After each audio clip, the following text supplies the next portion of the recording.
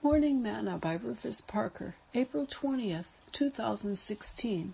Let God arise, let his enemies be scattered. Let them also that hate him flee before him. As smoke is driven away, so drive them away. As wax melteth before the fire, so let the wicked perish at the presence of God. But let the righteous be glad, let them rejoice before God. Yea, let them exceedingly rejoice. Sing unto God, sing praises to his name. Extol him that rideth upon the heavens by his name, Yah, and rejoice before him. Psalm 68, verses 1 through 4. Today's morsel. One of the reasons we should praise the Lord is because it puts God's enemies on the run. Yes, I said God's enemies. Because if they are his enemies, they must be ours as well. Hell cannot stand for you to praise God.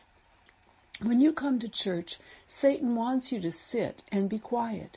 He doesn't want you to offer praises to God. He doesn't want you to testify of God's goodness. He doesn't want you to sing or do anything for the Lord.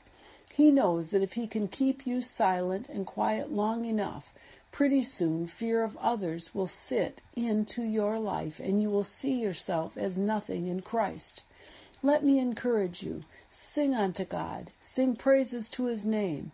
Extol him that rideth upon the heavens by his name, Yah, and rejoice before him. Sing, let God arise and his enemies be scattered. Let God arise and his enemies be scattered.